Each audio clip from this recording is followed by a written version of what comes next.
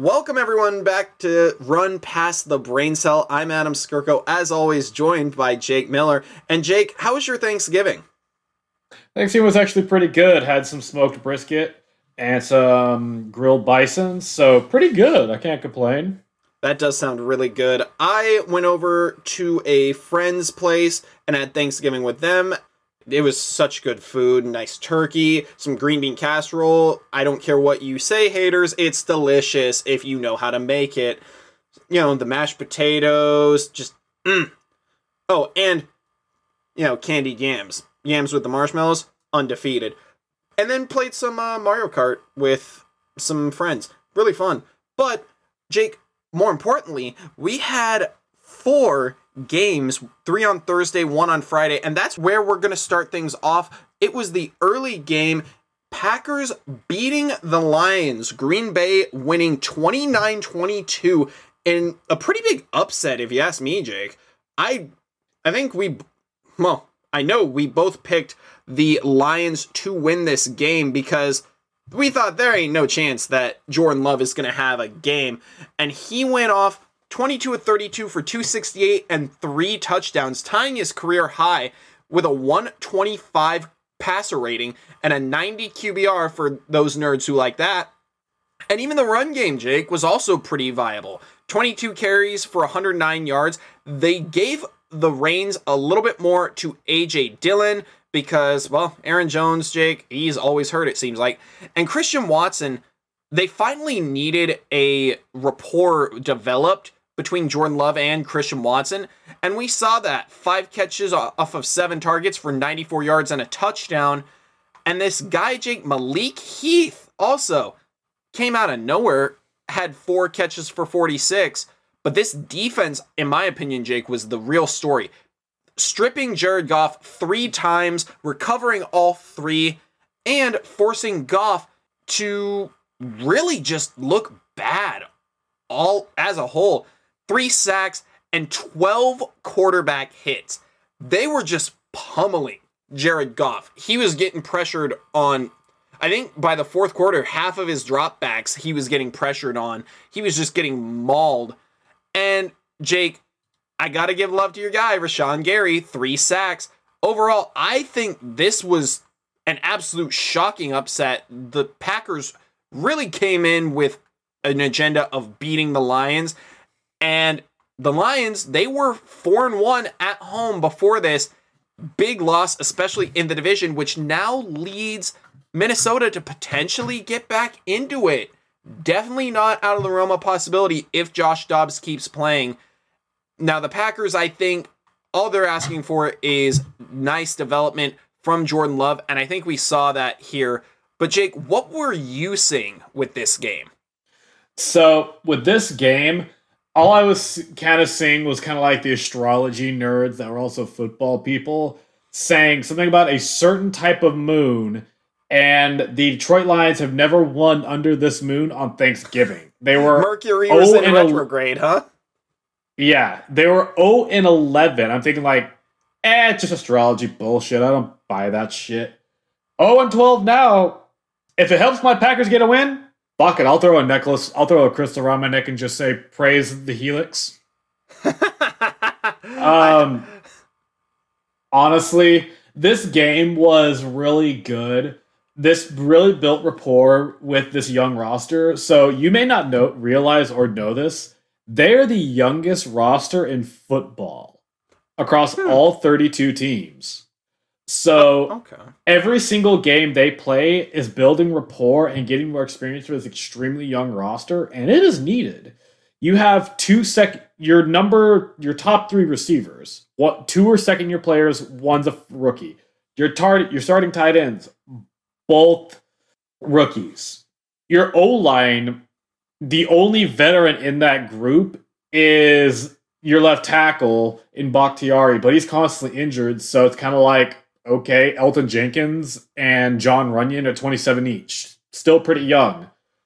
I mean, Aaron Jones is probably the oldest offensive player on this besides Bakhtiari that I can think of. And the defense, I'm really glad they finally showed up. They had, like you said, 12 quarterback hits, and Rashawn Gary was the only one who got sacks on the game, but 3 sacks for him. Glad to see him doing that. And Lucas Van Ness got a little bit action in there too. 3 tackles, and I'm pretty sure he got 2 quarterback hits on Goff, which 12 quarterback hits on Goff is really hard to do because that Lions O-line is really freaking good. But Christian Watson with that 53-yard bomb, he actually tracked the ball, which is something he's struggled with this season. Which I'm glad to see that he's doing that. Jaden Reed, he's kind of proven to be that versatile weapon. So I kind of link him to a Curtis Samuel type for the Commanders. He's good at jet sweeps, and he's good in the receiving game too. And Tucker Kraft got his first career touchdown, which I'm glad to see. On the Lions side of things, if you just look at the pure box stats, Goff played pretty decent. 332 and 2 touchdowns. What really screwed them was, like you said, 3 fumbles. That really hurt them. But, I mean, Khalif Raymond came on really strong for the Lions with 5 catches for 90 yards.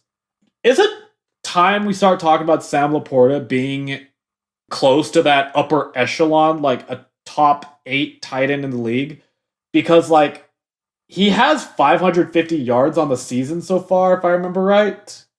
And he's been doing pretty good work.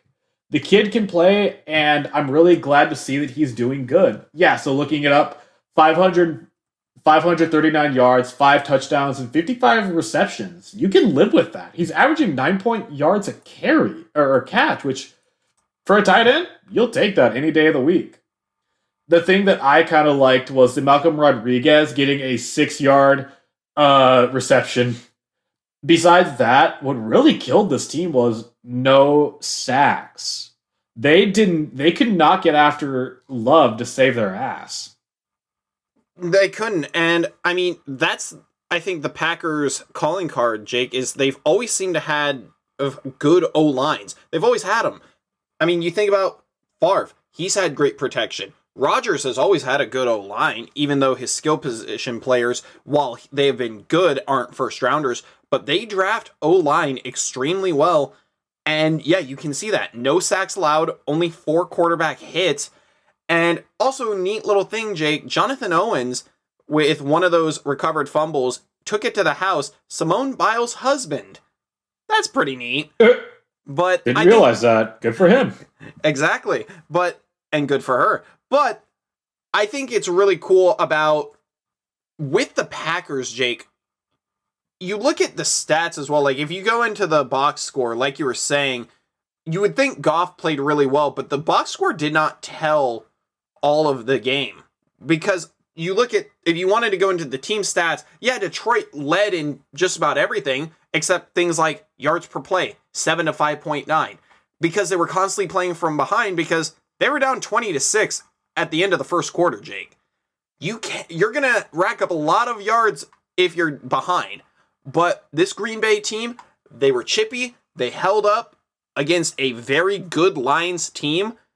And they can put a feather in their cap for this one, because we might not see much of this moving forward. But Jake, we're going to move on to the second Thanksgiving game, and that is Cowboys blowing out the Commanders. It was close for a while, but the final score, Dallas 45, Washington 10. Jake, what was your thoughts on this game? I thought of how it could kind of play like some, not mistake-free, because you're going to make mistakes against this good of a defense and how good their pass rush is. If you could limit the turnovers, you can do work. But the problem is, he tried to do that, and it didn't work. There was quite a number of bad reads, and we can't really forget about the freaking pick 6 that now puts Deron Bland as an NFL record holder for pick 6s in a single season. And he still has 6 weeks of football left, so there's a chance he could add 1 or 2 more to his record. You really couldn't get the running game going either for the Commanders. I mean, Curtis Samuel went off for 9 for 100, which it's good to see.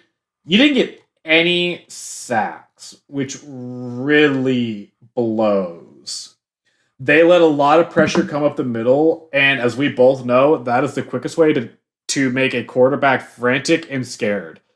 That immediate pressure in the middle, Jonathan Hankins got 2 sacks because of it. Micah got a sack and a half, and Dante Fowler kind of got a half sack with Micah. It was just a one-sided blowout once the fourth quarter hit, because Cowboys scored 25 points in the fourth quarter alone. It was manageable all the way through the third. 10-20. You can come back from that, or at least make it a game. No, you just let off the brakes, and you let Dak just destroy your secondary. I don't know if people are talking about this secondary yet for the Commanders, but it is needing some serious work. It really is. And Jake, the thing is, when I look at this game, I was watching it for a good portion of it, and most of the time I was thinking, okay, it's 20-10. Washington can easily come back from this. The reason why I picked them to win this game and to get the upset is because I had a feeling that if they were able to keep it close in the fourth quarter, you could really test this Dallas defense and see how they would react.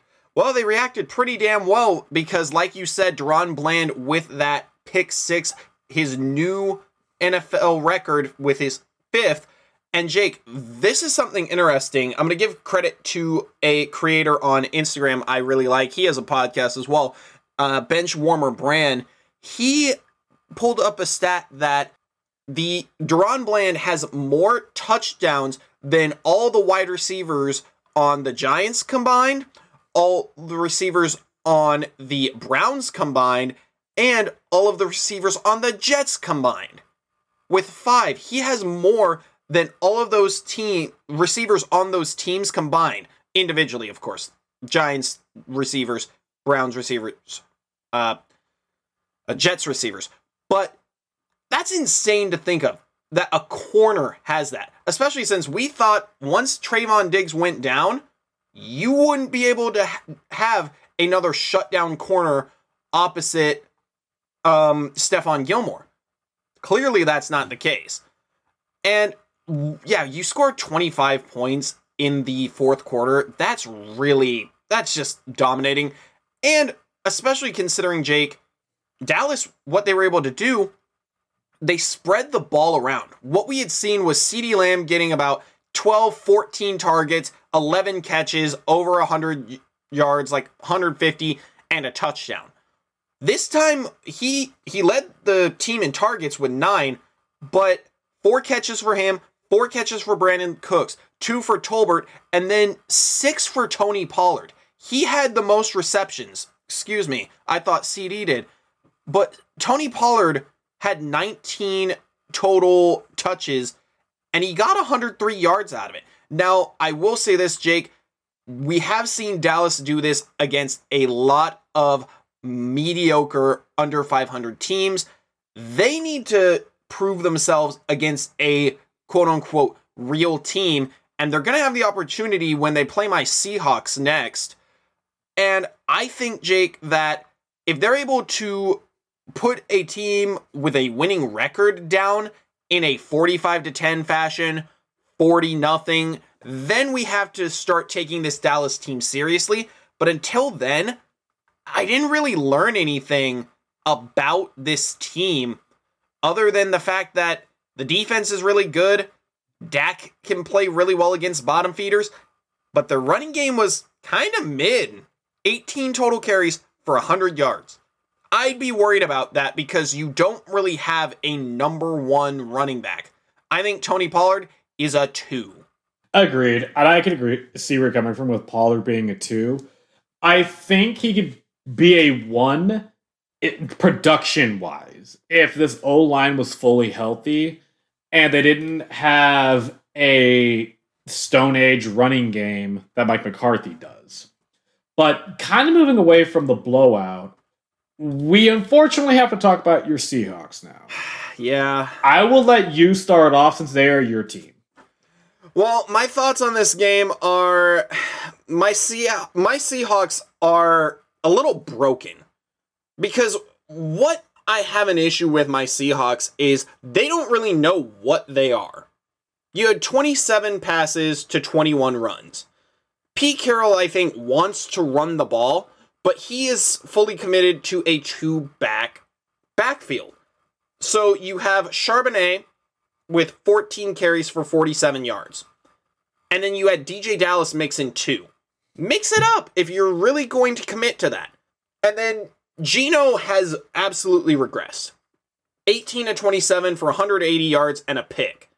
But he got sacked 6 times. This entire offensive line got worked.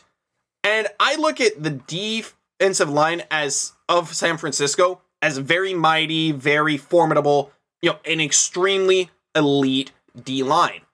But Seattle's O-line has performed well, and to me, just you cannot have a game like this against a division rival, especially a division rival that you're competing with to potentially win the division against.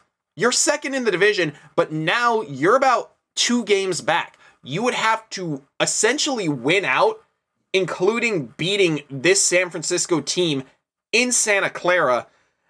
And not to mention, Jake, this defense, they got 1 sack. Now, they got to Purdy and hit him 6 times, but even then, the defense, you got carved up by Christian McCaffrey, 19 for 114 and 2 touchdowns.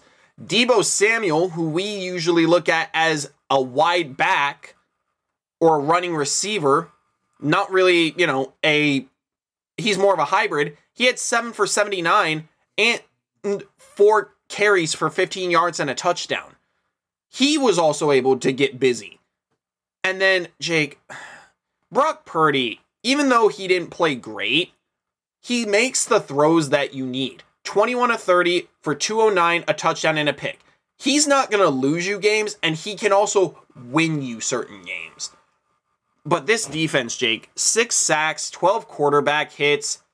I don't know. I just look at this. I look at my Seahawks and think the only touchdown that you got was off of a pick 6 by Jordan Brooks. I'm worried about my Seahawks now. I think that there's a real situation where they could miss out on the playoffs. Yeah, there's definitely a possibility where that can be something that happens to Seattle because they needed this game to keep up with the fucking race against the Niners, and they still have to face them one more time in 2 weeks.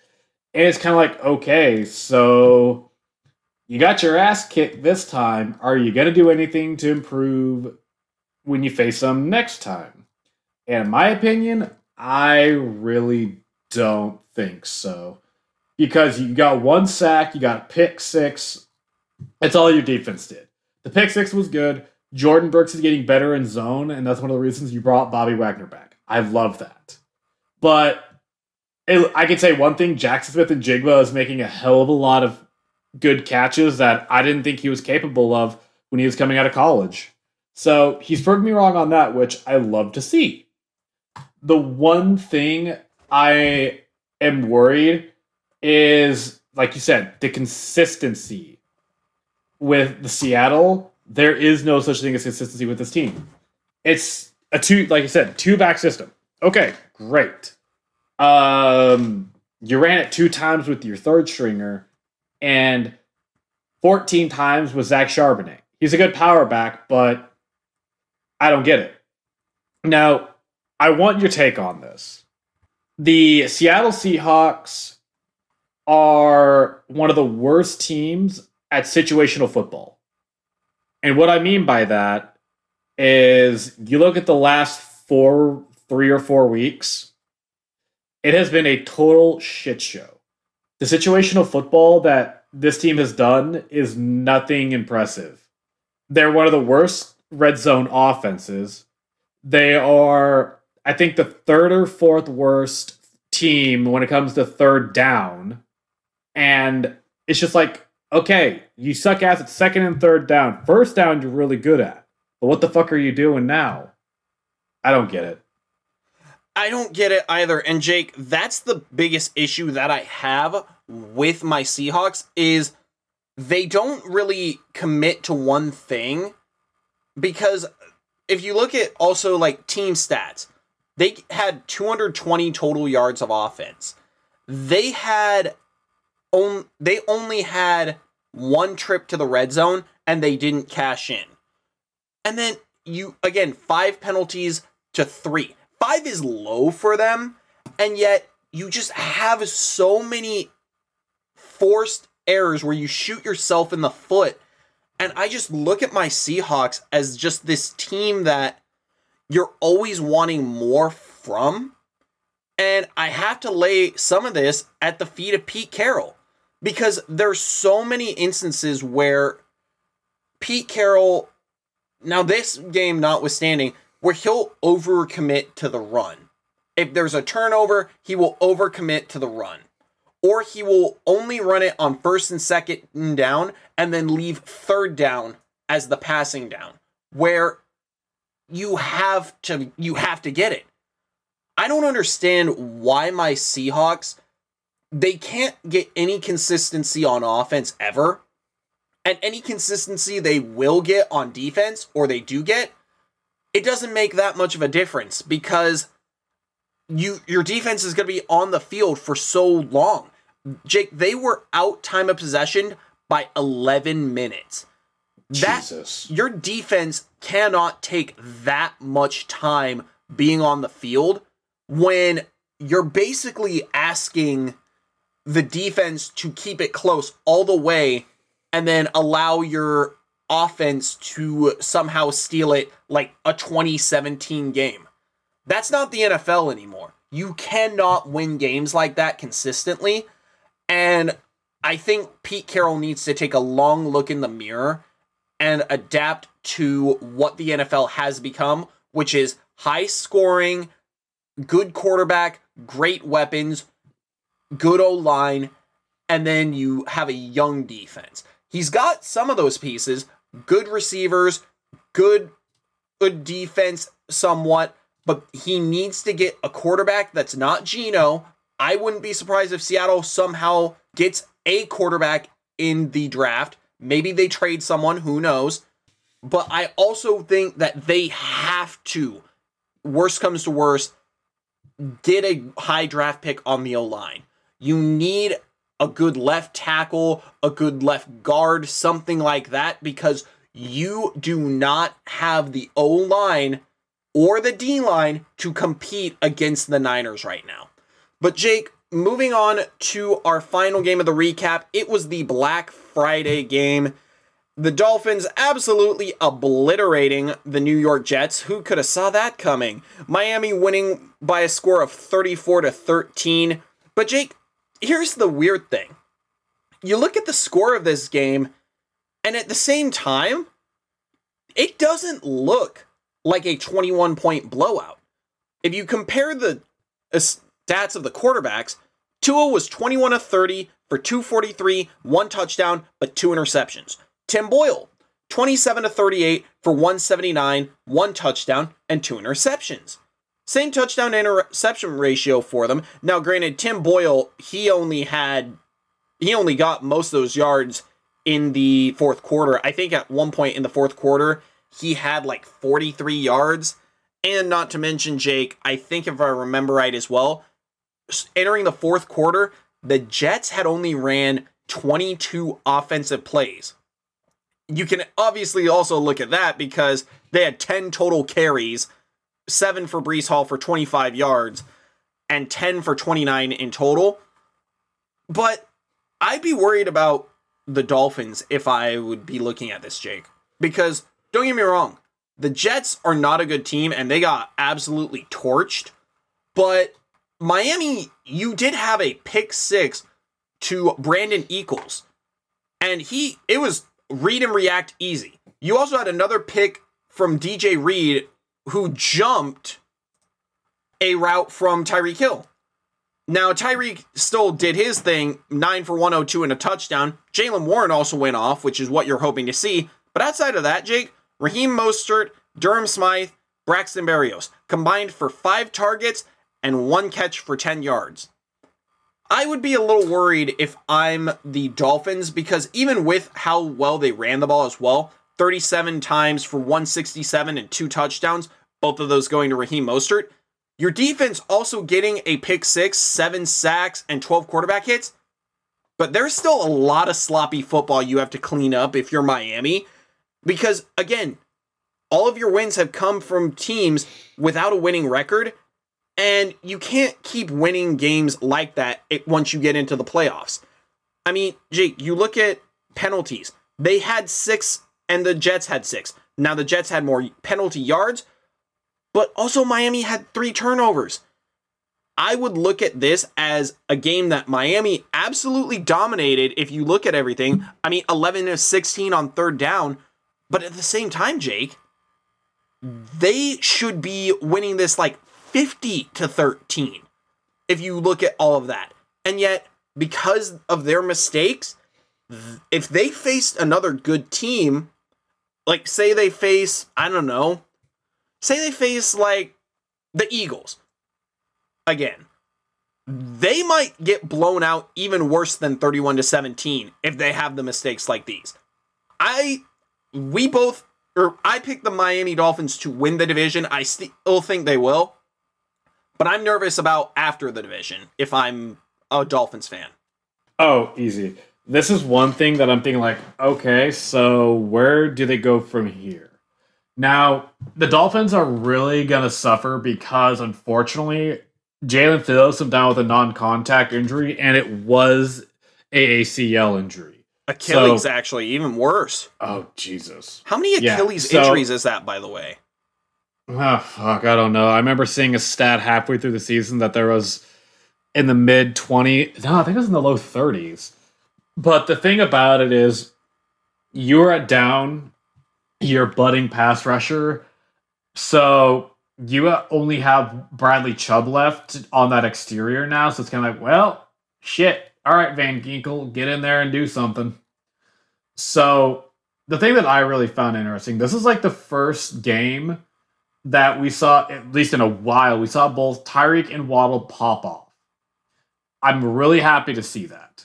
But there was a lot of inconsistencies on the offensive side of the ball. Like you said, 3 fumbles and the 2 picks to a through. I don't know what the hell he was seeing on the field with those plays. It's just kind of like, take the safety yards. Don't try to bomb it every time. You are winning. You're kicking ass. Just do what you need to do. And if you need to, rely on the run game.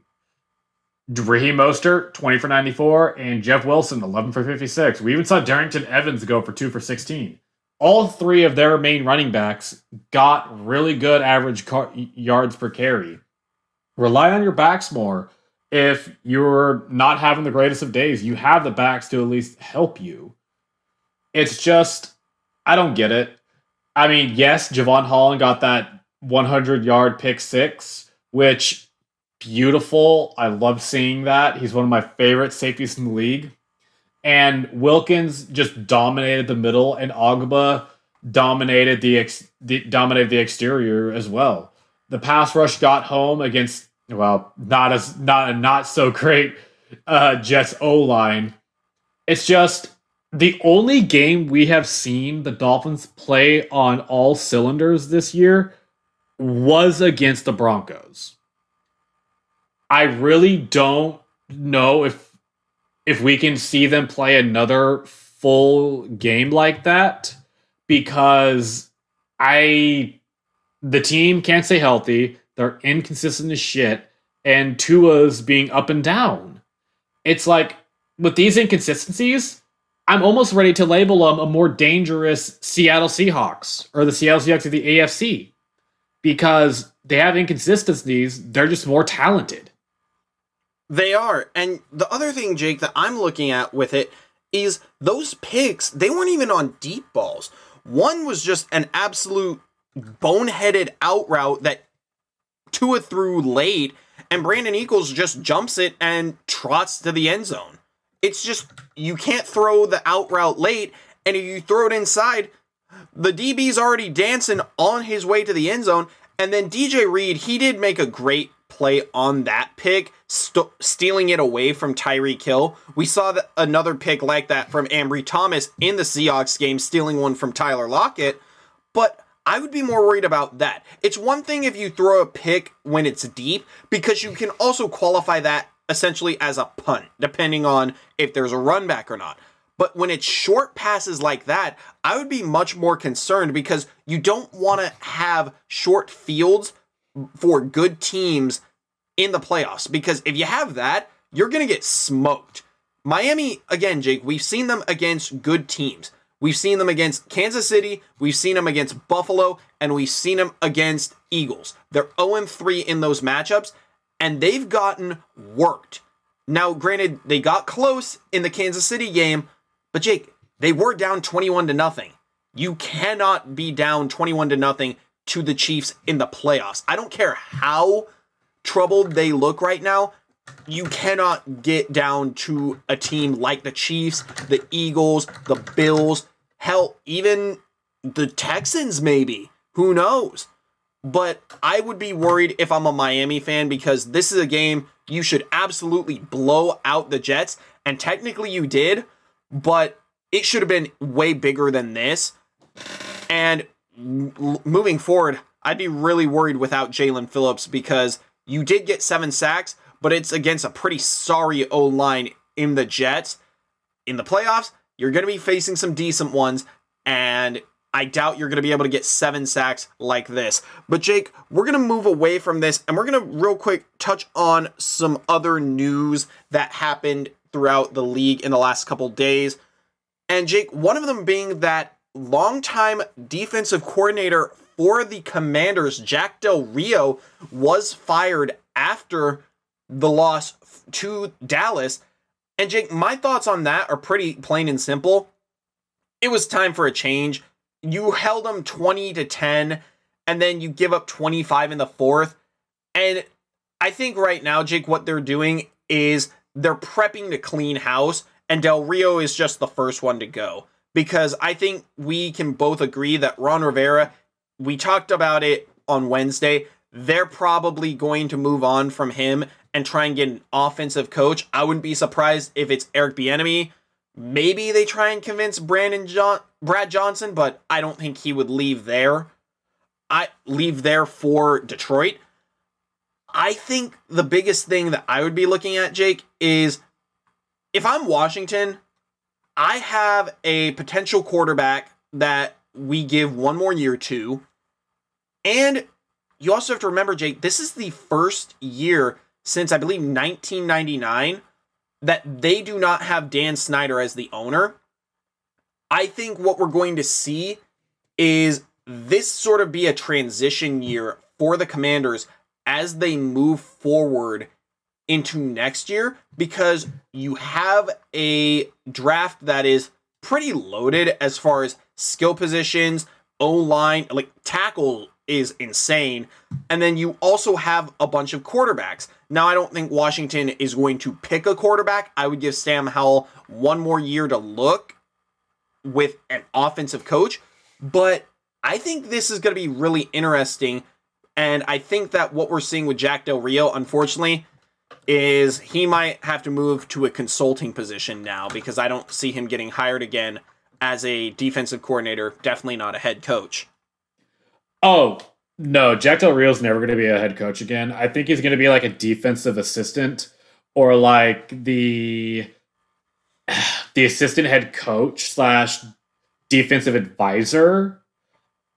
Or maybe even just a position coach, like linebacker, secondary, D-line, something like that. I could see. I think he still has a place in football, but you said it best, as a consultant or as an assistant. Nowhere near defensive coordinator or head coach. Ron Rivera, I think, like we talked about on Wednesday, he's going to be gone, and I think if he gets fired, he might just retire, because he's been in the league a long time. He's beat cancer. he's done everything a head coach can do, really, except win the big game, and he's been to one. It's just, I think it's time for him to hang up the cleats, and if he does do more, great at you, man. I hope you do great, and I wish you the best of success if you do decide to continue on with your football career. But the Commanders, you said it best. The draft is filled with tackles. There's 2 that could go in the top 10. And with how the Commanders are looking, they could have a top 10 pick. Something, okay, get a tackle in the first, get some secondary help in the second, and get another receiver in the third. So that way, Curtis can go back to being the gadget, and you can have a top 3, or hell, even get a tight end.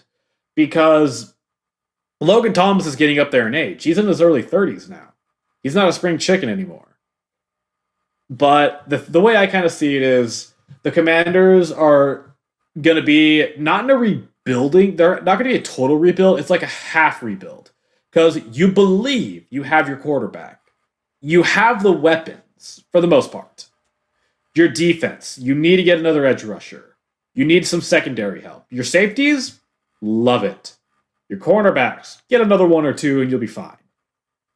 It's going to take, I think, 2 or 3 good years of drafting, but I'd be hopeful as a Commanders fan because you have Eric Bieniemy as your OC, you potentially hire him as your coach, your head coach, and he made Sam Howell this way. Sam Howell's always been talented, but Eric Bieniemy has also helped a lot with his talent acquisition and bringing him up to where he is nowadays.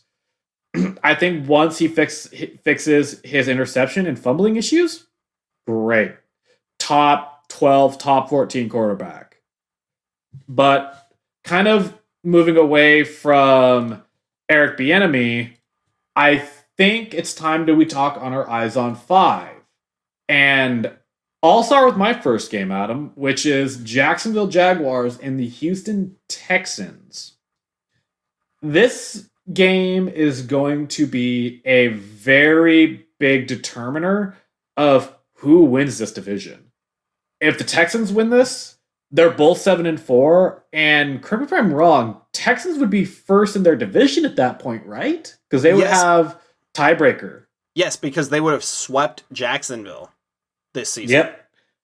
So Jags, this is a must-win game for the Jags to keep control of the division. Because if you let the Houston Texans beat you here, it's going to be hard for you to come back and win that division. Because if you keep the same win-loss as them, you're automatically going to be the number 2. Because like you said, they would have got swept by them. I think that since it actually is in Houston and not in Jacksonville, the Houston Texans have a bit of an advantage because the Jags rely a lot on that Florida weather, like how Miami does. Now, it's getting later in the year, so it's not as big of a deal, but it's still a deal. I think the Texans will have a lot of spark here, and the big thing I'm looking for is apparently Dameon Pierce is going to be in this game.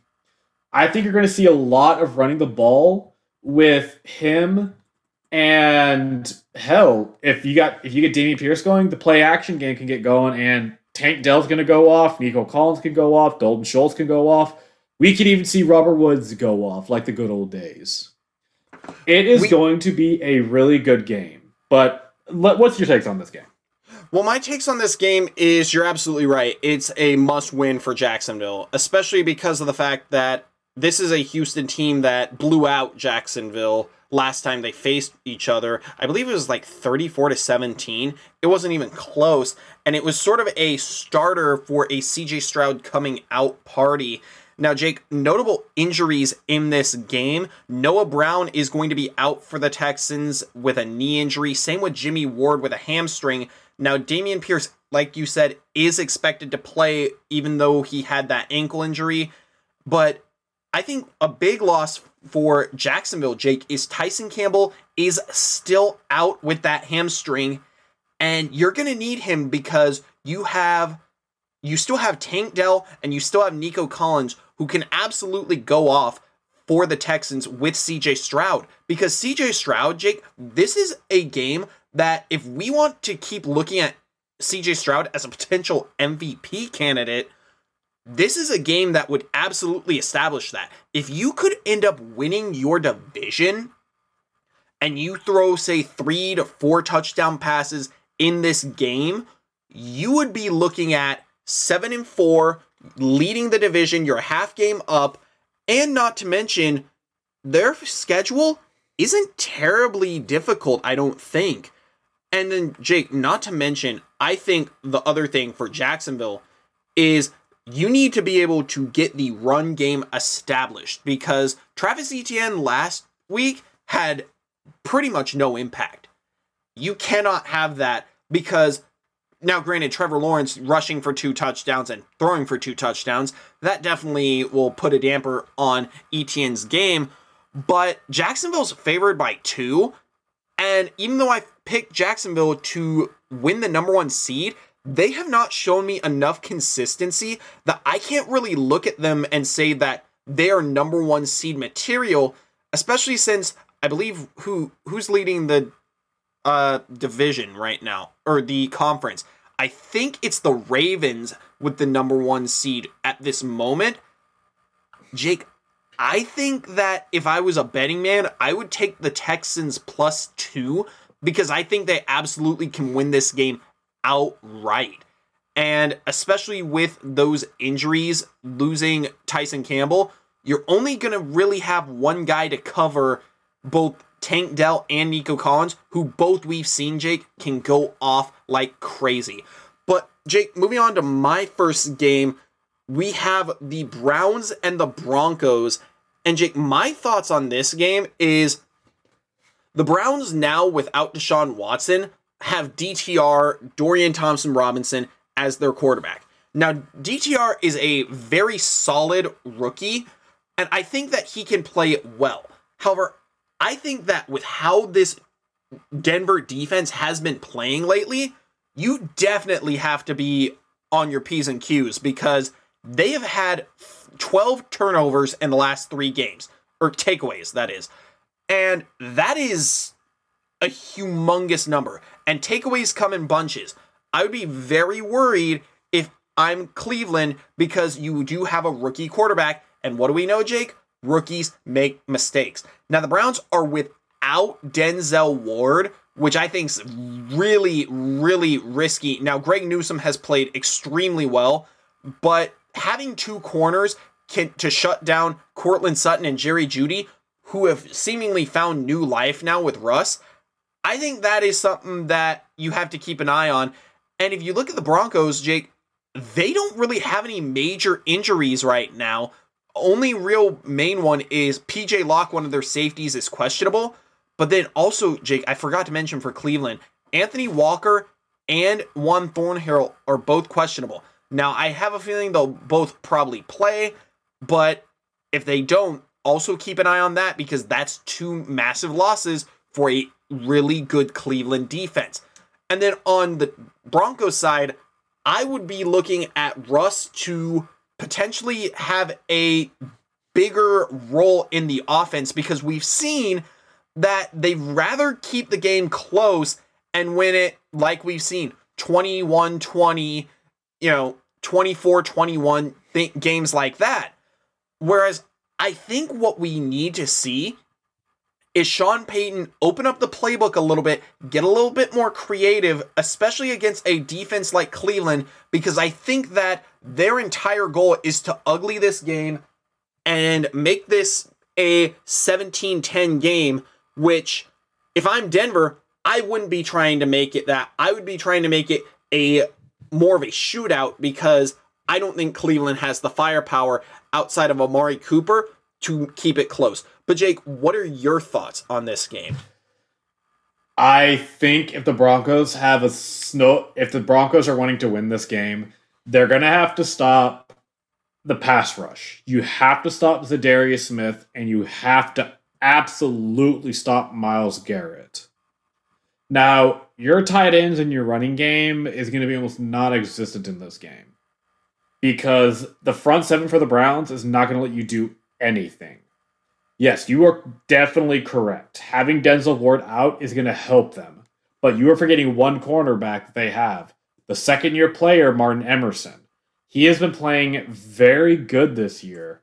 Now, obviously, he's not talked about a lot because he kind of gets lost behind Newsome and Ward, who are both first round picks. Emerson, I believe, was a third round pick from last year's draft, and he played very good in sparring action as a rookie. He's been getting a lot more action this year, and he's been pretty impressive. I think he's in the top 10 for the least amount of passer rating allowed when targeted. But enough about that. If the Broncos want to win this, as like I stated earlier, you got to stop those guys. And you said it best. Sean Payton has to open up this playbook because I think if DTR is playing, yes, he is a good rookie quarterback, but he's a rookie quarterback. He was not highly touted coming out into the draft. He was viewed as like that second tier project type. Like a Tyler Huntley is kind of like the comp I saw for DTR when he was coming out in the draft last year. But I think if the Browns are going to try to win this, they're going to have to rely on their run game. And with that, if you're doing some bootlegs, some play action, you could do that. Hell, maybe even do some screen action. Because the Broncos trying to get in playing space, I don't like having their cornerbacks play that way unless it is Patrick Surtain or even Justin Simmons. Their linebackers are not built for that unless you try to get Nick Benito out there. And even then, he's more of an edge or an outside backer than a money backer or a middle linebacker. I think this game is going to be interesting to watch. I think it's going to be more of a defensive slugfest more than a shootout. Because I don't think Sean Payton is going to open up his playbook, unfortunately. Yeah, that's probably more likely. Now, the Broncos are 3-3 at home. I mean, they're 5-5, so you can put together that. And Denver is favored by 1.5. I think if it were me and I was gambling, I would swallow the 1.5 because I am getting the better quarterback. I'm getting the better team with momentum, in my opinion, because the Browns, while they did win last week, I mean, it was against the Steelers and it was 13-10, and you were facing Kenny Pickett. I would think this is a much bigger step up in competition as far as quarterback quality, and I think also as far as offense quality as well. But Jake, we're going to move on to your second game, which is, I believe, Steelers-Bengals. Correct. This game is going to be interesting because I think the Bengals have a chance to win it because, like we talked about before we started, Kenny Pickett is shaky. Now, he has something to prove, which I will totally agree with Matt Canada being fired. If he can prove that Canada was majority of the things to put blame on, okay, good for the kid. I'm glad to see that. But Lou Anarumo is going to make his life hell. I think you're going to see a lot of Joe Mixon and a lot of Evan Brown. And you're going to see a lot of quick throws here from Jake Browning. Because he's not going to stand in the pocket long like how Burrow can maneuver in the pocket. Because he's going to be a deer in the headlights seeing Alex Highsmith, Keanu Benton, and Nate Herbig, and especially TJ Watt. He's going to be screaming for mommy because he might get killed. If the Steelers win this, it's going to be because their defense shows out, or Pickett just says fuck it and just throws all over the freaking playground, like it was a middle school scrimmage game. Or Jaylen Warren just comes and just kicks ass like he usually does. Yeah, Jaylen Warren has really come on over the past few weeks. Now, Jake, notable injuries for this game. Obviously, Joe Burrow out. But for the Bengals, T. Higgins is also going to be out. And Cam Taylor-Britt is also going to be out dealing with a quadriceps injury. T. Higgins dealing with that hamstring still. And Jake, that is definitely notable because that will open the door for Kenny Pickett. You're free of Matt Canada now. Let's see if it was just his play calling or your lack of talent. Because, Jake, coming out, there were scouts that said Kenny Pickett was more of a third-round pick, but because of how weak that draft was, I believe the other quarterback in that was potentially Malik Willis. Yeah, it was Malik Willis. Those were the two. And we didn't really look at them as, stars by any stretch.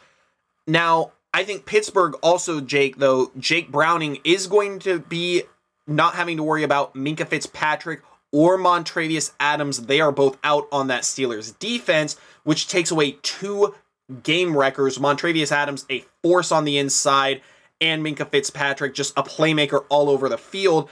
In order for the Bengals to win this game, it's a pretty easy formula. Joe Mixon and Jamar Chase, get the ball to your playmakers, because Jake Browning, you are not Joe Burrow. You don't necessarily have the magic that he does that we know of. Now, granted, we saw you for the first time this past week against the Ravens, and you didn't perform bad, but I think this is going to be a test mainly of a backup versus a potential backup in Kenny Pickett. Because, Jake, I really don't know if Kenny Pickett is a quality starter in this league, but if he wants to start making a case that he is, this is going to be the game to do it. Because you are going to be without Cam Taylor-Britt, who is their best corner, and not to mention, Jake, Jermaine Pratt questionable with an illness. That is something also notable because Jermaine Pratt and Logan Wilson are 2 of the best linebackers that you will find in the entire league as far as a tandem. I mean, you look at teams with 2 linebackers like them, you're talking Seattle, Jordan Brooks and Bobby Wagner, or Dre Greenlaw and Fred Warner with the Niners. Those 2 are about as good as them, and missing one would be very, very big. Now, the line, Jake, is, I believe, Pittsburgh minus 2.5. I would stay away from this game if I'm a bettor because you have 2 quarterbacks that we don't look at as really quality, and this game could be an absolute dumpster fire. But, Jake, moving on to my second game, and I'm going to be talking about the Sunday Night Football game, Ravens heading to LA to take on the Chargers. And Jake, my thoughts on this game are pretty simple. The Ravens need to win this game because you look at the last games that they've had, you lose against the Browns in a heartbreaking fashion. Lamar has that late pick 6, and it just absolutely kills them. But then you get back on track against the Bengals, and you really have a comfortable lead, you would think, in the division. But you also have to remember that the Steelers, Jake, are 6-4. They're not quite out of it yet, and you do have to play them again still if you're the Ravens. So you have to think about that. Now, the Ravens are 4-1 on the road, and this crowd in LA is probably going to be predominantly Baltimore favored because that's just all California teams in a nutshell. They're usually pretty overly loaded for the away team. Now, the Chargers, this might be a blessing in disguise if you do lose this game because Brandon Staley might get fired. But if you're the Chargers, you definitely want to win this game because Justin Herbert, Jake, he's playing extremely well. I mean, you look at his yardage, 2,600 yards, 19 touchdowns, 5 picks. He's playing really well. And yet you look at their record, they're 4-6. Why? Coaching, blown leads, and just overall charging it up.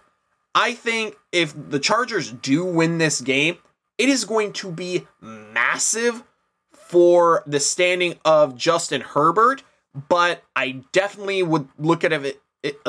I think it would look like an indictment on Brandon Staley if they lose this game and might finally give him his walking papers. And for the Ravens, Jake, if you win this game, you're looking at the number 1 seed in the AFC. which would be huge because you're then forcing the Chiefs to go on the road, which they've never done. Mahomes has never played a road AFC championship game, and that would be huge if you would have him coming to Baltimore. And I think that Lamar, he's quietly on a run for MVP. It might come down to him and Stroud if they play extremely well. But Jake, what are your thoughts on this?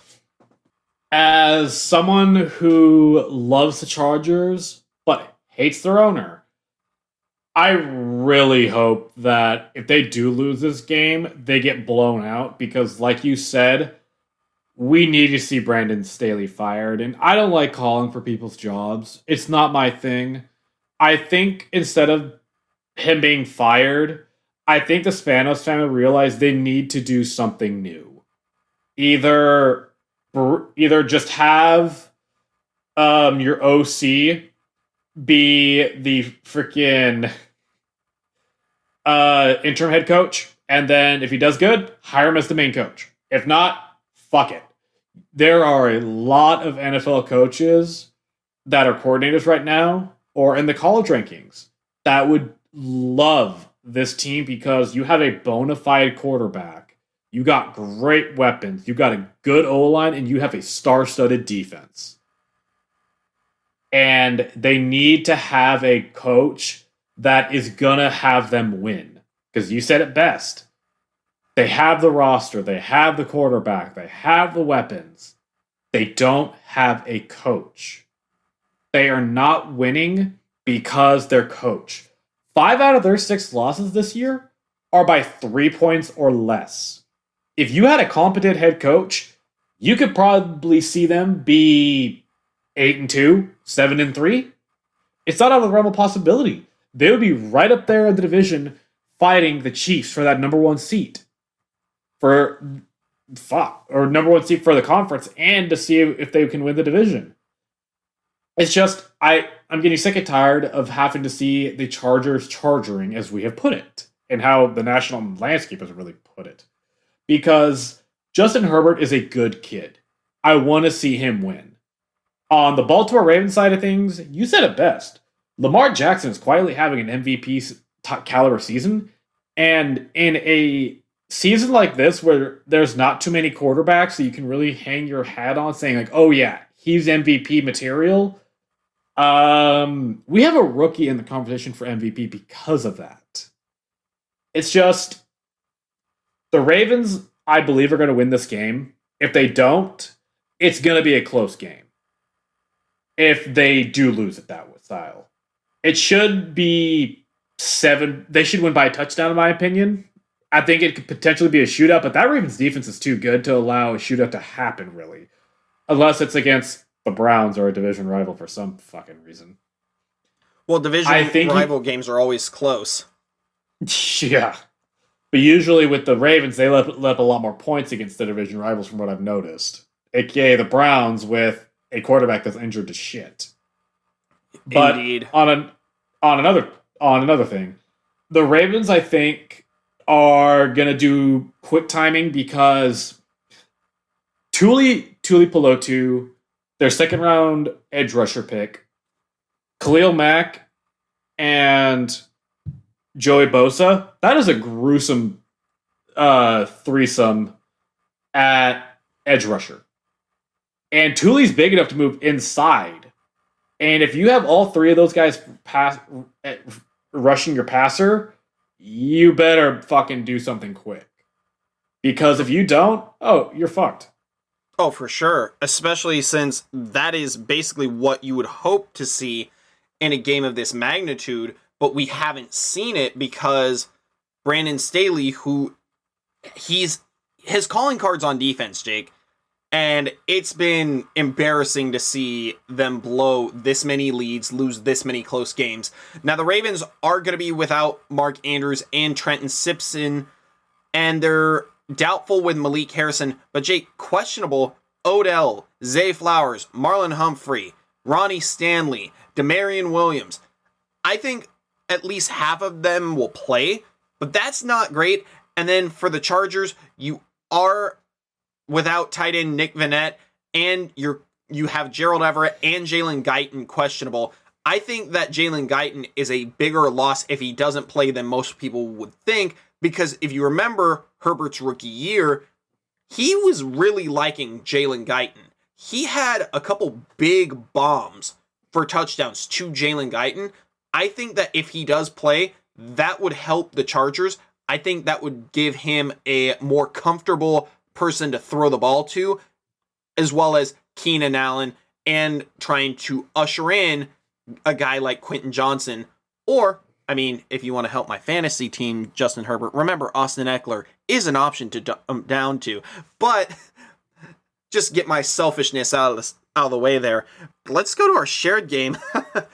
And that is Bills-Eagles. Bills heading to Philadelphia.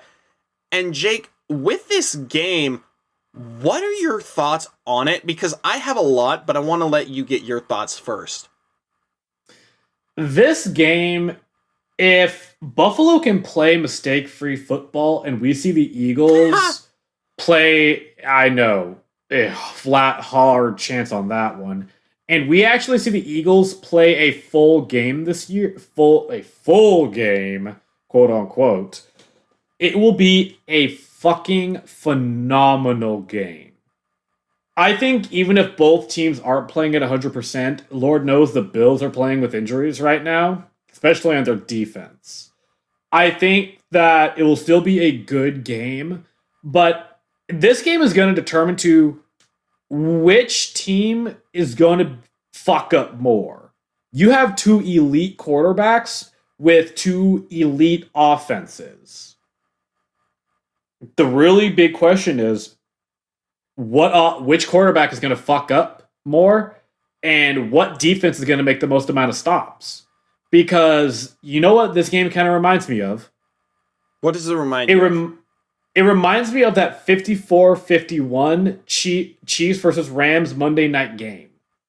Because two prolific quarterbacks, two great head coaches, and both teams have a lot to play for. That's how I kind of see this game. I don't think it's going to be anywhere near 54-51, but I think it's going to be high scoring. I think it definitely has the potential to be high scoring, and for the Bills, I would want it to be high scoring because, Jake, they are coming off a 32-6 drubbing of the Jets. Now, we saw what the Jets did against the Dolphins, which is nothing. But I do want to see Josh Allen continue this offense, this new offense with Joe Brady. Especially because, Jake, the Bills, my biggest issue with the Bills is their inconsistency. You have Josh Allen who has 22 touchdowns, but 12 interceptions. And if I remember right, he's tied or is leading the league in turnovers this season, and he leads the league in turnovers since he came into the league. Baker Mayfield, if I remember right, is right behind him. We don't think too much about Baker Mayfield, and yet we do look at Josh Allen as a top-tier quarterback talent.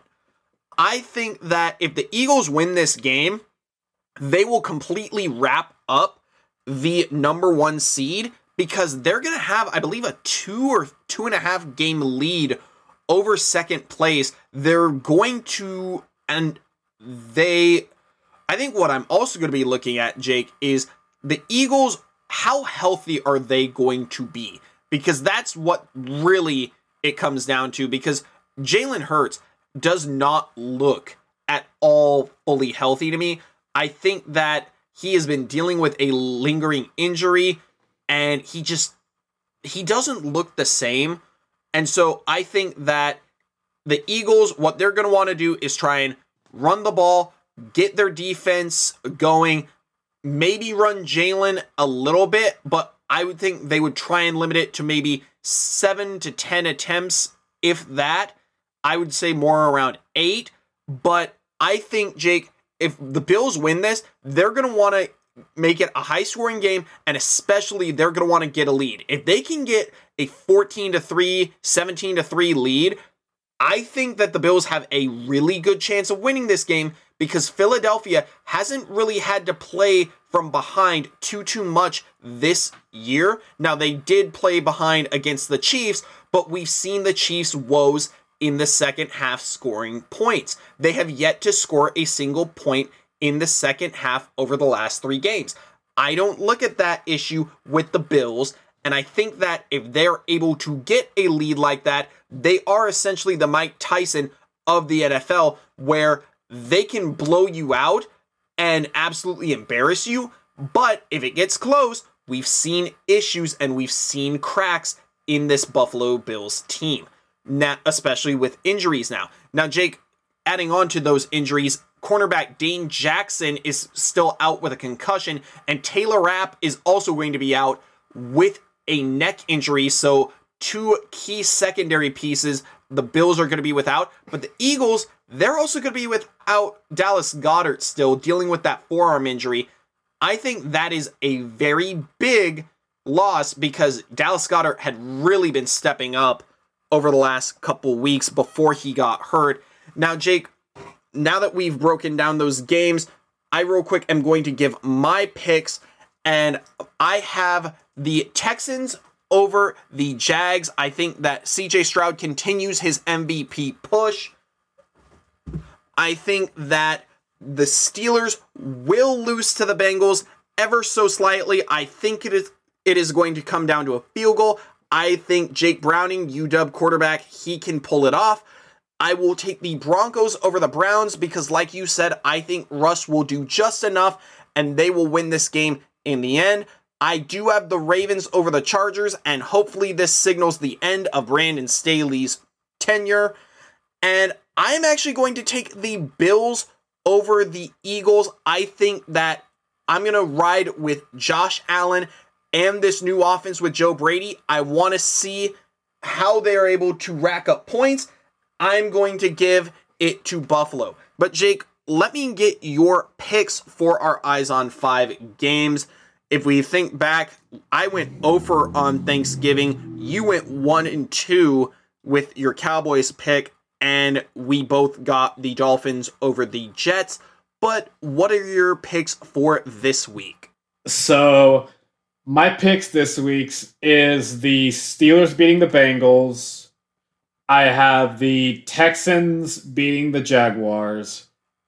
I am going to say the Broncos are going to do just enough to beat the Browns because I have faith that Wilson will do just enough.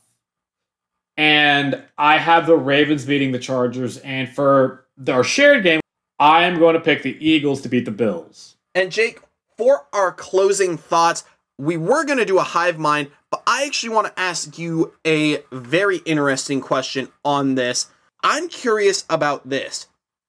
Okay. As we move forward or move closer to playoff season, do you think that there is going to be a shock in the playoffs that you want to predict early on? Josh Dobbs going on a Case Keenum 2018 run, making to the championship game but losing? I would love to see that. I think that Josh Dobbs is absolutely a star. He is one of the main characters of the 2023-2024 NFL season. I think it's also very doable because Minnesota, if they beat the Lions, that's not out of the realm of possibility because they were on a 5-game win streak before they lost to the Broncos, who are also on a 4-game win streak. But Jake, my prediction for the playoffs, depending on who the Chiefs play, I think they could be out in the first round. I'm not ruling it out because if they're unable to get their second half offense out of the tank, there is a very real possibility that because of their receivers and the amount of drops they've been having, I'm not ruling out the fact that if they catch maybe a Jacksonville again, they catch a Texans perhaps. If the Texans end up winning that division or they, get the 7th seed, I'm not ruling out that they could beat the Chiefs. But I think that it is a very real possibility that for the first time since Patrick Mahomes has been a starter, he might be watching the AFC Championship game from his couch. But Jake, that is going to wrap things up for this episode of Run Past the Braincell. Thank you all for listening. You can check us out on the iHeart Radio app, Apple Podcasts, Spotify, or wherever you get your podcasts. Make sure to subscribe so you never miss an episode. And for Jake Miller, I'm Adam Skirko. We'll see you next time. Take care. Take it easy.